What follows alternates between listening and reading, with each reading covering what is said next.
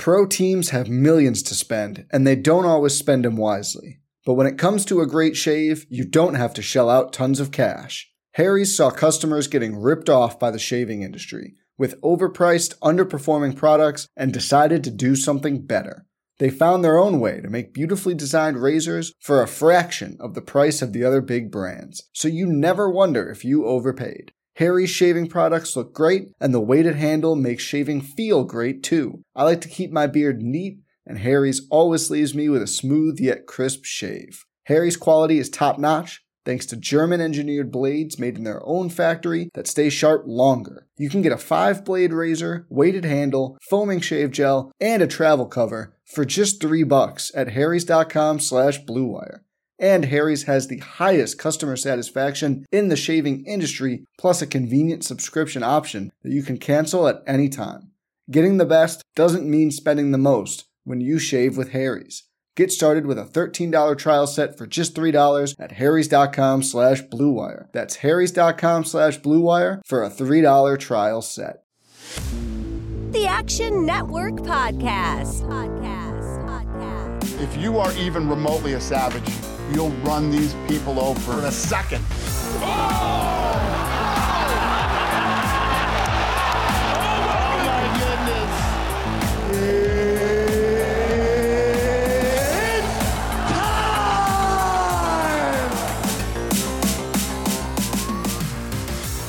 Welcome into the Action Network podcast presented by the FanDuel Sportsbook. I'm your host, Brendan Glasheen, joined by Sean Zerillo and Billy Ward. It means we have a UFC betting preview for you. UFC 292 this weekend from TD Garden in Boston. 12 fights that we're breaking down.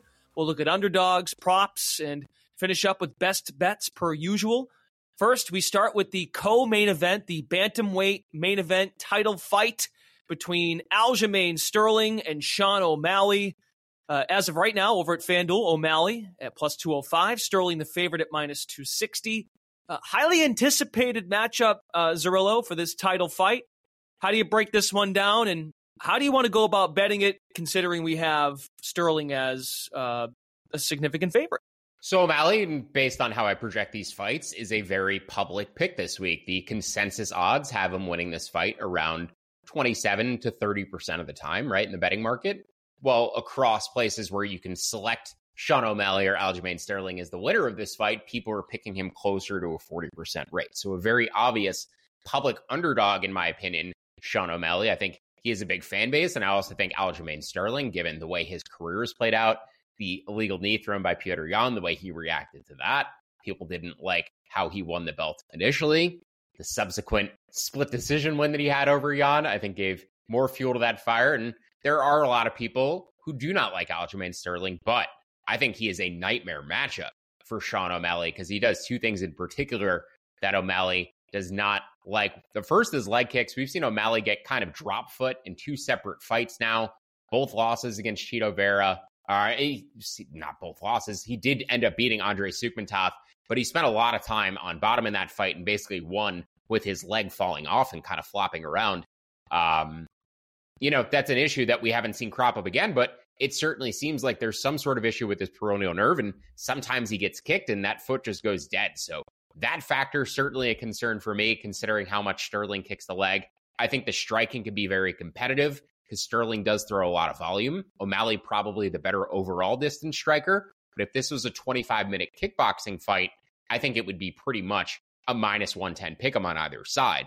You bake in all of the grappling upside for Sterling in this fight, and I think you could justify him as a more substantial favorite than he already is. Sean O'Malley's last fight against Petr Yan, taken down, actually body locked, which is Sterling's best trait, his ability to backpack opponents and lock in that body triangle on them quickly, basically the end of the round, if not the end of the fight. Put away Corey Sandhagen with a backpack, rear naked choke very quickly. So Sterling's ability to take the back, to land takedowns here, to chain wrestle and get O'Malley out of his comfort zone, I just think this makes a complete mismatch in terms of the grappling, especially compared to Sterling's recent opponents. This is such a much lesser defensive grappling opponent for him and O'Malley than in his recent fights. So Aljamain Sterling gives more ways to win. I like him to win inside the distance at plus 115. I also like the fight to end inside the distance at minus 215. Projected those lines closer to about minus 111 and minus 260 respectively. So value on both of those props, also slight value on Sterling's money line. Kind of figuring out where I want to add more to. If I want to allocate more to the fight to end inside the distance or just on Sterling straight up. But, kind of figuring out how much decision equity I would give him, how much I think finish equity I give O'Malley, because we've seen Sterling put out in the past. So figuring out the dynamics more so if I want to play the fight. But right now I have it allocated where Sterling wins inside the distance, I win both bets. O'Malley finishes him, I push, and then either fighter wins by decision, I lose both bets. Zerillo and Billy have full coverage on the Action app, actionnetwork.com. And Billy, you penned your weekly luck ratings yesterday, and it's interesting because a lot of times you'll say at the top, fighters to bet now, undervalued fighters. But in this case, you want to wait a little bit longer, right? As it pertains to Aljamain Sterling, because there could be a better line with all the public money coming in O'Malley. Yeah, Sean referenced it. I haven't bet this one yet. I've been really, really hoping that we're getting a better line at some point on Sterling's money line, because I do think that's probably the most comfortable way to bet this one. I've seen reports from a bunch of different sports books, 80% of tickets coming in on O'Malley, all this stuff, all throughout the week, and they are not moving the line, which tells you something about how they feel about this fight. When all the sports books are happy to take a position on Aljamain Sterling, that's a pretty big sign what's going on here and what everyone thinks. From a luck rating standpoint, Sean O'Malley was losing the first round against Pedro Munoz, pokes him in the eye, gets declared a no contest. And then we kind of all just pretended he won that fight and kept moving him up the rankings, even though it was officially a no contest, but he was losing. Then he has a split decision with Petr Yan, like Aljamain Sterling did. Aljo's split over Petr Yan was, I think, a much better win than Sean O'Malley's split decision over Petr Yan, which most of us thought was a pretty bad call. So just from that standpoint, Sterling's a far better fighter here. O'Malley doesn't really deserve a title fight at this point in his career with the people he's fought. The one thing that makes me a little bit nervous is the quick turnaround for Sterling. He wanted this one to be in September. He wanted a couple weeks off to recover. I think the delta between these two guys skill-wise, for most of the reasons Zerillo pointed out, is big enough that he should overcome that. So as it stands now, if I had to bet right now at 11 a.m. on Friday, I would probably go Aljo in rounds 4 or 5 or by decision at plus 145. A finish here wouldn't surprise me. I think O'Malley's defensive grappling is a little bit underrated, and it's going to be in deeper waters if it does happen. But I'm really hoping I can get something better than minus 250 on Aljo. Would be comfortable taking that, just really hoping. Again, people, keep betting Sean O'Malley, pump all that money into it. Maybe one of these books will blink and try to balance out a little bit. And just for context, Aljamain Sterling did just out-wrestle an Olympic champion in Henry Cejudo. So it's a big differential in wrestling skill. I agree, Sean O'Malley, like Conor McGregor, I think Sean O'Malley's defensive grappling is pretty underrated. Defensive Brazilian Jiu-Jitsu, probably underrated. Yeah. I don't know if Aljo just cuts through him like he did with Sandhagen, but I think he's going to have a lot of chances to do it from the back and to potentially finish this fight. I'm glad you phrased that how you did. I misspoke there. I said defensive grappling. I really meant submission defense. His wrestling defense is not good, but he competes in some fairly high-level submission stuff. Has gone in there with tough guys, tends to lose on points against, borderline elite grapplers. So that part, I don't think Sterling just comes and taps him out in a minute and a half with, flying armbar or anything like that. I think it'll be grinding him out, backpacking him, later submissions more likely than earlier. And onto the co-main event of UFC 292 in Boston, we've got a great matchup in the women's side of things, the women's strawweight title fight. We've got Weili Zhang, the favorite, taking on Amanda Lemos. She's at plus 250 on the money line right now over at FanDuel Sportsbook. Zerillo, same question. How do you assess this matchup, and are there edges to want to side with an underdog here, as opposed to what we just talked about with O'Malley? There's a lot of public money coming in on his side. I think Zhang Weili is going to be a big parlay piece this weekend for people, and I'm actually going to take Billy's approach with the main event and wait to bet potentially on Amanda Lemos at hopefully 3-1 or better. It seems like her money line is in that plus 260 to plus 280 range. I've seen it bump up to plus 280, come back down. I'm hoping by fight time, I'm able to get 3-1 or better on Amanda Lemos, who should have her best success early in this fight. She tends to be more of an early finisher archetype fighter. Now, we've seen in recent fights, she's been able to extend that out, get second round finishes, third round finishes, and I think that is encouraging in terms of her cardio, her ability to maintain finishability late into fights, put damage on opponents late into fights. There's a big discrepancy here, though, in terms of 5-round experience. And I do think even though Zhang Weili doesn't have the best cardio for the division, I do think she has the cardio advantage probably against Amanda Lemos. So down the stretch, rounds 4 and 5, I think probably tips a little bit more towards Zhang. But particularly in the earlier rounds, not only can Amanda Lemos keep this competitive, win minutes, I think she could potentially finish Zhang. We've seen Zhang knocked out via head kick, had damage put on her, had her face swelled up against Joanna. There's definitely potential for Amanda to finish her in some way. I like her knockout prop at around 5.5 to 1, projected that closer to plus 450. And I made her money line around plus 250. So as I said, if that money line floats up closer to 3 to 1, I'm definitely going to end up poking it. Wasn't really expecting to necessarily go against Zhang, but I think the price is sort of dictating my hand.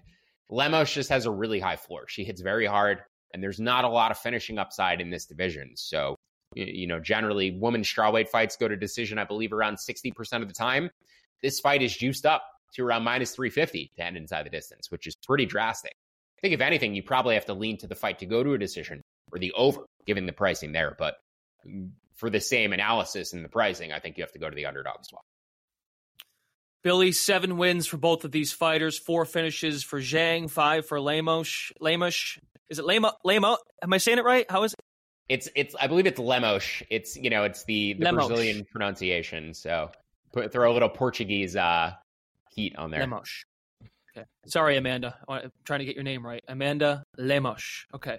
Billy, you're on kind of the same page here as Zerillo, right? There's Amanda Lemos might be slightly undervalued. Yeah, I mean, pretty much in lockstep with him.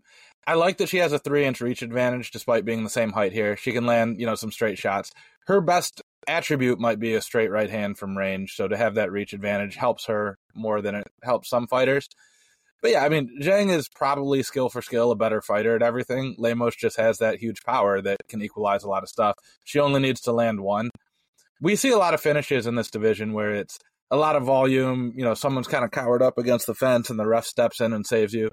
Those aren't Amanda's finishes. Amanda hits you and people just explode and are like out. It's just a different level of power than we usually see at this division, which can equalize a lot of stuff. I don't think Zhang is the best wrestler. Like, she's got some takedown upside, but she's not one of those super persistent grapplers who's going to force it to be a grappling match. And as long as it's on the feet, Lemos has a shot at finishing it at any point. So in terms of betting it, yep, knockout prop, love that. I thought this might be the best line we get on Lemos. I thought there'd be more money pushing that down, but it's kind of wavered throughout the week. Don't mind her money line as it stands. And then we'll probably look to hedge off with Weili live after a couple rounds if Lemos hurts her but doesn't finish her. Like, I feel like Lemos has one finishing sequence in her, and if it doesn't happen, she doesn't really have a plan B for what to do after that.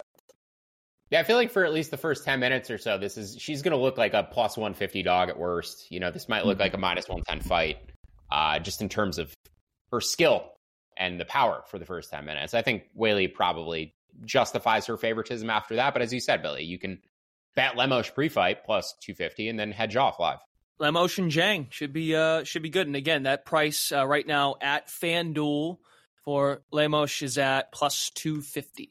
As we've discussed. So on the subject of underdogs, Zerillo, you were saying before we recorded today's podcast that this card is littered with dogs that you're interested in. It certainly is. And 6 of the 7 dogs on the prelims, I believe 2 of the 5 underdogs on the main card are all fighters I'm potentially betting or targeting in a variety of ways. My favorite amongst them, though, is my Long Island brother, Chris Weidman, coming back from the worst leg injury or the worst injury I've ever seen live.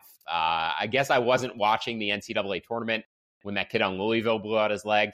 That's probably the most widely viewed gruesome injury of all time. But I think Chris Weidman's injury in the midst of the pandemic with no other live sports going on and a lot of casual viewers tuning into that pay-per-view in particular, that was probably the second most widely viewed awful injury of all time. Ron Jaworski up there too. So it sticks in people's minds, right? Like how bad that leg injury is, the recovery he had to go through just to get back to this point.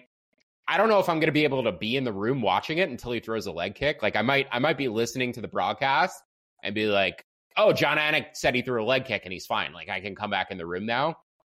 Because it's going to be a cringeworthy moment when he throws one. Like, you're going to be holding your breath. He might even be holding his own breath. But in terms of the fight and how the style plays out and where these guys are at in their respective careers, I don't know how you don't bet Chris Weidman here at plus 210. So peak for peak, Chris Weidman, former middleweight champion. Brad Tavares never cracked the top 10. Chris Weidman, sort of later in his career, right, even before the leg injury, chin was fading, getting knocked out more frequently.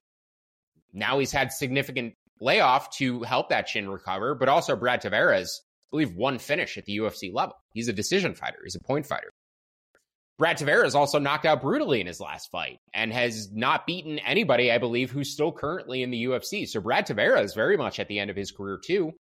So if you just assume they've made a similar decline relative to their primes, there's still a huge gap in skill. I think Chris Weidman is the better boxer, prime for prime. So really, everything you're baking into the line, justifying Tavares as a favoritism, is assuming that Weidman has dropped off of a cliff and either cannot take a punch or cannot take a kick or won't be able to kick or just can't do anything athletically. And I don't necessarily know that you can assume all of that making him a plus 210 underdog. This is a guy who has 100% of the grappling upside in this fight, and assuming they're at where they were before Weidman's injury, Weidman's the better striker too. So, like I said, I think anything making Weidman a dog here has to do with the leg injury and people just assuming he can't fight anymore. I think you kind of do have to lean into it, even if it's a quarter unit play, something like that. Plus 210 is a crazy line on Chris Weidman. He's 100% of the grappling upside in this fight. And as I said, assuming he is where he was before the injury, the striking should be close, if not favor him as well. Billy, you're on a pair of dogs, and there's one dog that you're going to start with that has a couple of layers to it that you'd like to discuss. Yeah, I'm with Sean. This is a great card for underdogs. Real quick on Weidman, he's like minus 1,000 to throw that leg kick in the first 10 seconds of the fight, by the way. Like, he's going to come out and fire one. We're all going to hold our breath, and then we can get to the fight. Like, Zerlo's I hope there's a camera on Anik. I really hope so, in his reaction. For sure. I would never steal the Long Island homer pick from Zerillo, but I like that one as well. First one I'm looking at, Neil Magny, stepping in on short notice to fight Ian Gary. I would absolutely love this pick if Magny had a full camp. I'm a little bit nervous about it as it stands. The biggest thing that stands out for me, though, is most of Ian Gary's game is being taller and longer than people. A couple of his knockouts are from a pull right hook or pull right hand where he just slides just out of range, touches people where they can't touch him. He's fighting, I believe, the longest fighter in the welterweight division by reach at 80 inches in Neil Magny. And Magny has, I would argue, a little bit of the grappling upside here. Gary has some in theory. He's a black belt in both judo and jiu-jitsu. We never really see him do it, and I've seen him taken down in a lot of clinch situations in his last few fights. So I'm not quite sure why that hasn't translated it for him. Maybe he just wants to strike. But in theory, Magny can make this a really competitive grappling match. And plus 390 is just a really long odds on that. Part of it is because of the short notice, but I think Magny is enough of a professional. He'll be okay there. What I really love, though, is on spots where you can bet the spread is Neil Magny plus 3.5. That basically means he just needs to win one round. So if he can do some cage push, hold him against the fence, mix in a takedown, steal a round, and then not get finished, you cash that bet at plus 165. So if you have the spread betting option, and that's one of two I'm going to talk about tonight, that's a great one. But I'm going to take a little sprinkle at plus 390. And then my other one, Andrea Lee, plus 270. This is just a pure luck ratings pick. She is 0-3 in split decisions in her career. Just lost a split decision to Macy Barber that was pretty bad. I think most people thought she won. And fighting a relatively unproven Natalia Silva.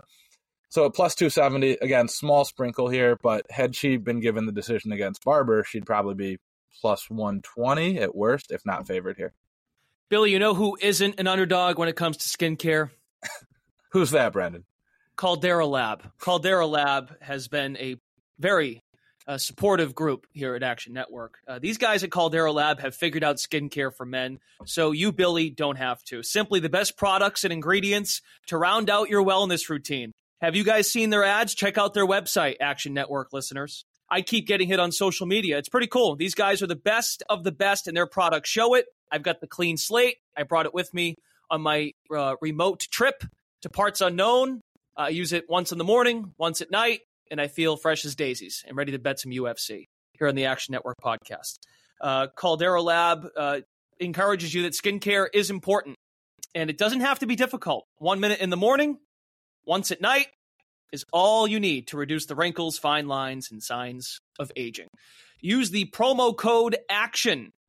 That's a part of our exclusive offer. Use the promo code ACTION for their best available offer now at calderalab.com. 20% off is what we are offering right now if you use the promo code ACTION at calderalab.com. Got that, Billy?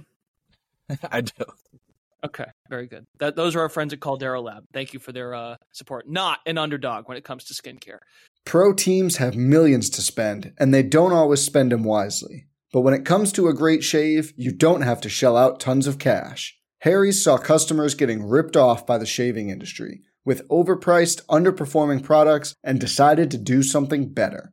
They found their own way to make beautifully designed razors for a fraction of the price of the other big brands, so you never wonder if you overpaid. Harry's shaving products look great, and the weighted handle makes shaving feel great too. I like to keep my beard neat, and Harry's always leaves me with a smooth yet crisp shave. Harry's quality is top-notch, thanks to German-engineered blades made in their own factory that stay sharp longer. You can get a 5-blade razor, weighted handle, foaming shave gel, and a travel cover for just $3 at harrys.com/bluewire.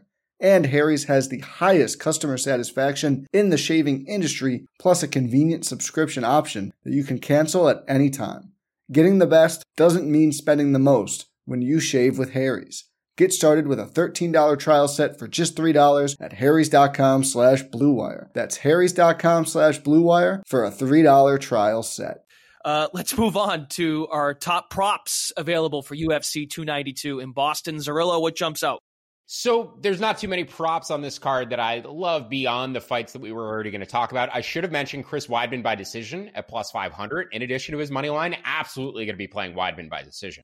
But in terms of the fight that Billy just mentioned, Neil Magny versus Ian Gary, I would lean to the over 1.5 rounds. Neil Magny, largely throughout his career, a guy who is a decision fighter, point-based fighter. He's been getting finished much more frequently in his recent losses. But I don't necessarily view Ian Gary as some big-time finisher. Won via head kick in his last fight and follow-up shots against D-Rod. Has a first-round finish against Williams in his UFC debut, where he was losing the entire first round and then landed a beautiful counter with 2 seconds left and put him away.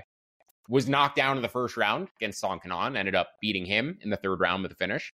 But again, I don't necessarily view Ian Gary as this huge puncher or even some sort of dynamic attritional finisher where he's working the body, over and over. He throws a head kick combination and landed it, which is great. He throws that head kick combination a lot. My biggest concern is Neil Magny's age, durability seemingly fading, getting slower in fights. So that's why I'm a little bit skeptical about maybe betting the over 1.5 here at minus 165, but it does seem like a nice square price to get a guy like Magny who spends a lot of time clinching his opponents, looking for takedowns, putting his opponents in positions where there's just time running off the clock and not a lot is happening. So the over 1.5 for Magny Gary at minus 165, a bet I'm considering making, haven't fired at yet. And then the under 1.5 in Gregory Rodriguez and Dennis Tialulan at around minus 190. This is the most heavily favored fight on the card to end inside the distance. I believe it's minus 650 to end inside the distance. I made it around minus 550, so I don't necessarily project an edge on it. But this is such a binary fight. Rodriguez has a bad chin, tends to get in firefights. He has a huge grappling advantage in this fight, though, and one takedown is probably enough to get a choke and end it. So I don't really see this one extending unless Rodriguez decides to strike and he just doesn't get knocked out. And that is a concern because he doesn't have the best gas tank and he knows it. So he doesn't always pursue takedowns right away because he wants to conserve his gas. So that's the concern betting the under 1.5. But I do think the fight likely ends at some point, just maybe ends at the 8 or 9 minute mark than the 7 or 6 minute mark. So that's why, bit hesitant about laying juice on both of those props. Maybe I end up parlaying them together, though. The under 1.5 and the over 1.5 in either fight parlayed and reduce my risk on either fight. That's that's how I'm leaning. Billy, I'm curious if you have thoughts on either of those totals, and maybe you can push me to passing or end up taking one of them. And by the way, that Rodriguez fight, Cirillo, you're right. Minus 650 to the inside the distance line. Minus 650, no. Yeah. No, I think we're similarly aligned on the Magny-Gary fight, where we're trying to find ways to bet that this is closer than the market thinks it is, but not necessarily have to rely on a Neil Magny win to pay off our bet. Because that's kind of where I'm at. Like, this is probably closer than, I think this might be the most lopsided money line fight on the card right now. I think it should be closer than that, but how do we profit on that without needing a Magny win? Over 1.5 feels like a good way to do it too.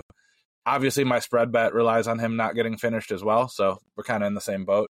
Then Neil Magny's made a career out of turning away guys like this, being a gatekeeper, taking these rising prospects and saying, yeah, you're not moving up the rankings today. So it's like, it's other than the short notice, I'd be all over Neil Magny here. Other than the fact that Neil Magny looks like he's declining as he's getting older, I'd be all over Neil Magny here. You give me Neil Magny 2 years ago in this spot, it's probably a max bet. Today, it's like, do I want to bet it? So...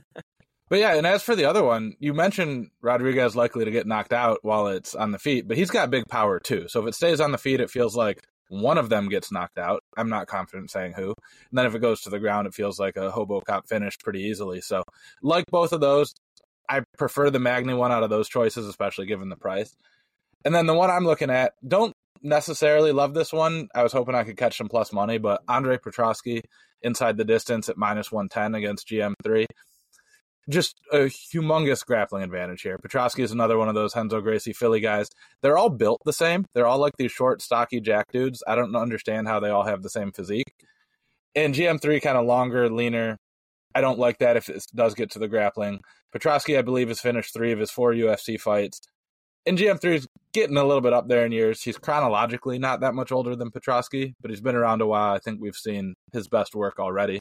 And he's willing to engage in grappling. He likes to go for guillotines, which I think is the worst thing you can do rather than defend a takedown, especially against a guy like Petroski with his upside. So minus 110, I can see the plus 200 submission line being viable as well, but I'm always worried that Petroski just uses his grappling edge to beat him up instead of tap him out. Are you concerned at all about his opponent having a bit of a reach advantage?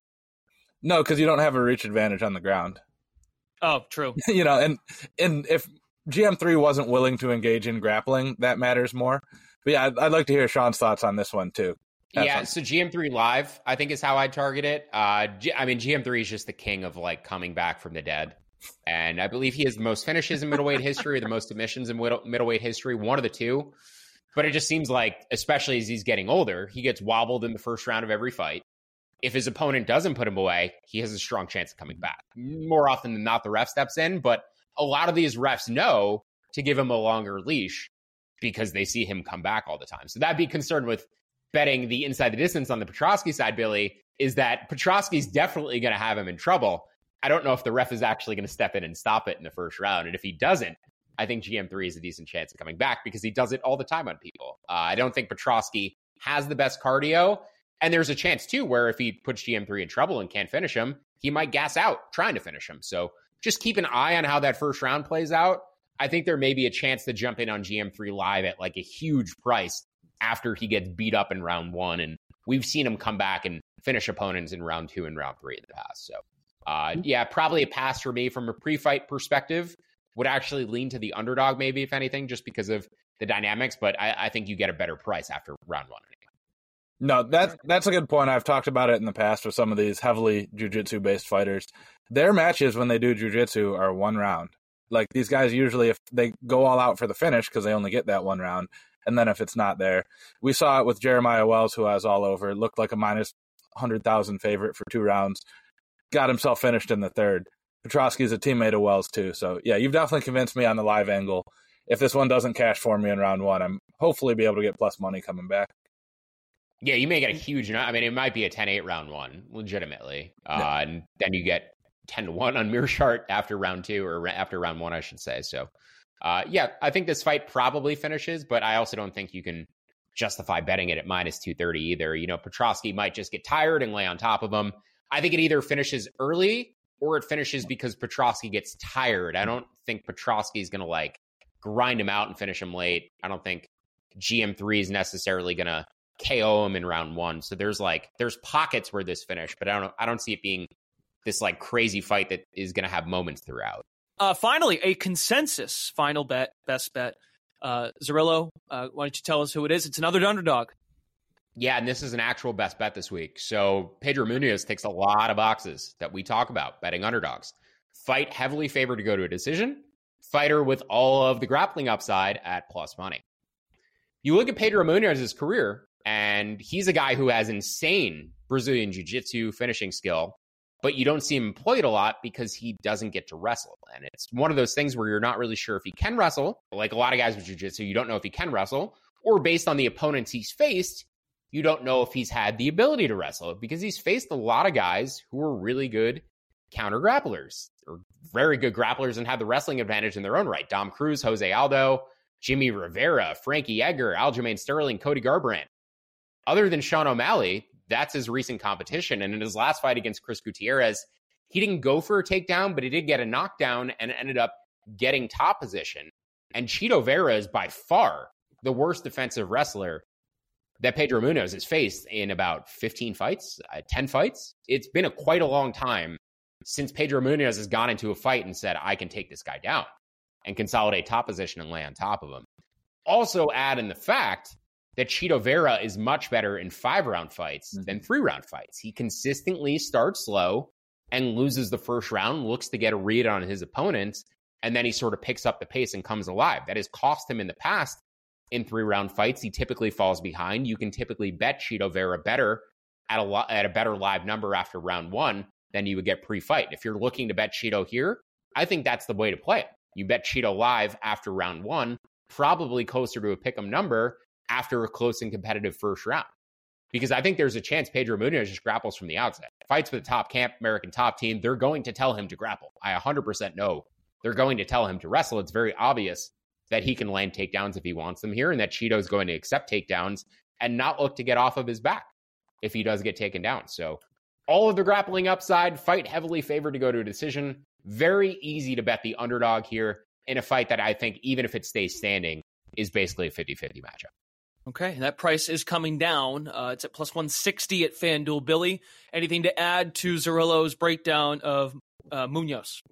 Yeah, he nailed the technical elements of it. I'm very glad he mentioned the 5-round discrepancy with Chito, because my favorite way to play this one, again, if you have access to spread bets, is Munoz plus 3.5. Mm-hmm. We've talked about Vera always loses the first round. I went through and looked at all of his scorecards, even fights that he's won by finish. Of his last 7, the only fight he won the first round was against Sean O'Malley, who he finished in the first round. He has lost every fight that made it out of the first round. The judges were going against him. Pedro Munoz has never been finished as a professional. So if we can assume that Pedro Munoz wins the first round and doesn't get finished, that's the spread bet right there. Vera starting so slow, not great for a 3-round fight. Basically has to come back and finish him or, win both of the last 2 rounds. And again, if we're taking the spread plus 3.5, even if he wins rounds 2 and 3, we're fine. So, yep, Sean nailed the breakdown of the technical side. I have a written piece up on it as well. And then real quick, because we've gone long, but I really like Carine Silva, minus 140. Can't believe this is not a longer line. I thought this was going to go the other way earlier in the week. Love it at minus 140 if you can get that one. Excellent. Fellas, great work. Looking forward to it. Zerillo has encouraged me to maybe wait for the prelims to start. Maybe I'll go check this thing out at the Garden on Saturday because I don't really have any plans in the afternoon. I'm in Boston, for those of you that didn't know. So I want to check this thing out. So we'll see. How steep will the price get, Zerillo, for a ticket? What do you think? It's usually like the upper level seats are in like the 200s, before the fights start. Well, if I just hit all my bets, then I'll be all right. It depends what your unit size is there, Brendan. But you should be able to, I think you do well enough, now announcing some WNBA games, doing some podcasting for us. I think you might be able to afford some tickets. Okay. Oh, I want to say hi to your hometown friend, too. And let him know that you support. Looks like it's currently about $400. So, little steep. They haven't been to Boston in a minute. So, people very excited for this card. Sean was very on brand in recommending that you live bet a ticket after the event has started rather than make one pre-fight. I love that. Live bet after round 1. Live bet after fight 1, get a better price on the ticket. Yeah. There you go. I will be sure to, if I do end up going, I will alert both of you if I catch anything that seems off. Appreciate for it. any edges. Yeah. I'm gonna set the over 275.5 for the price that you would have to pay per ticket to get in. Okay. Well, I might pass then. Find Sean Zerillo and Billy Ward in the Action app if they add anything, of course, during as the card unfolds, and anything they might add pre Saturday before the card gets underway at TD Garden in Boston for UFC 292. Brendan Glasheen signing off on the Action Network podcast presented by the FanDuel Sportsbook, and we will talk to you again next week. Have a great weekend. Action Network reminds you, please gamble responsibly. If you or someone you care about has a gambling problem, help is available 24/7 at 1-800-GAMBLER.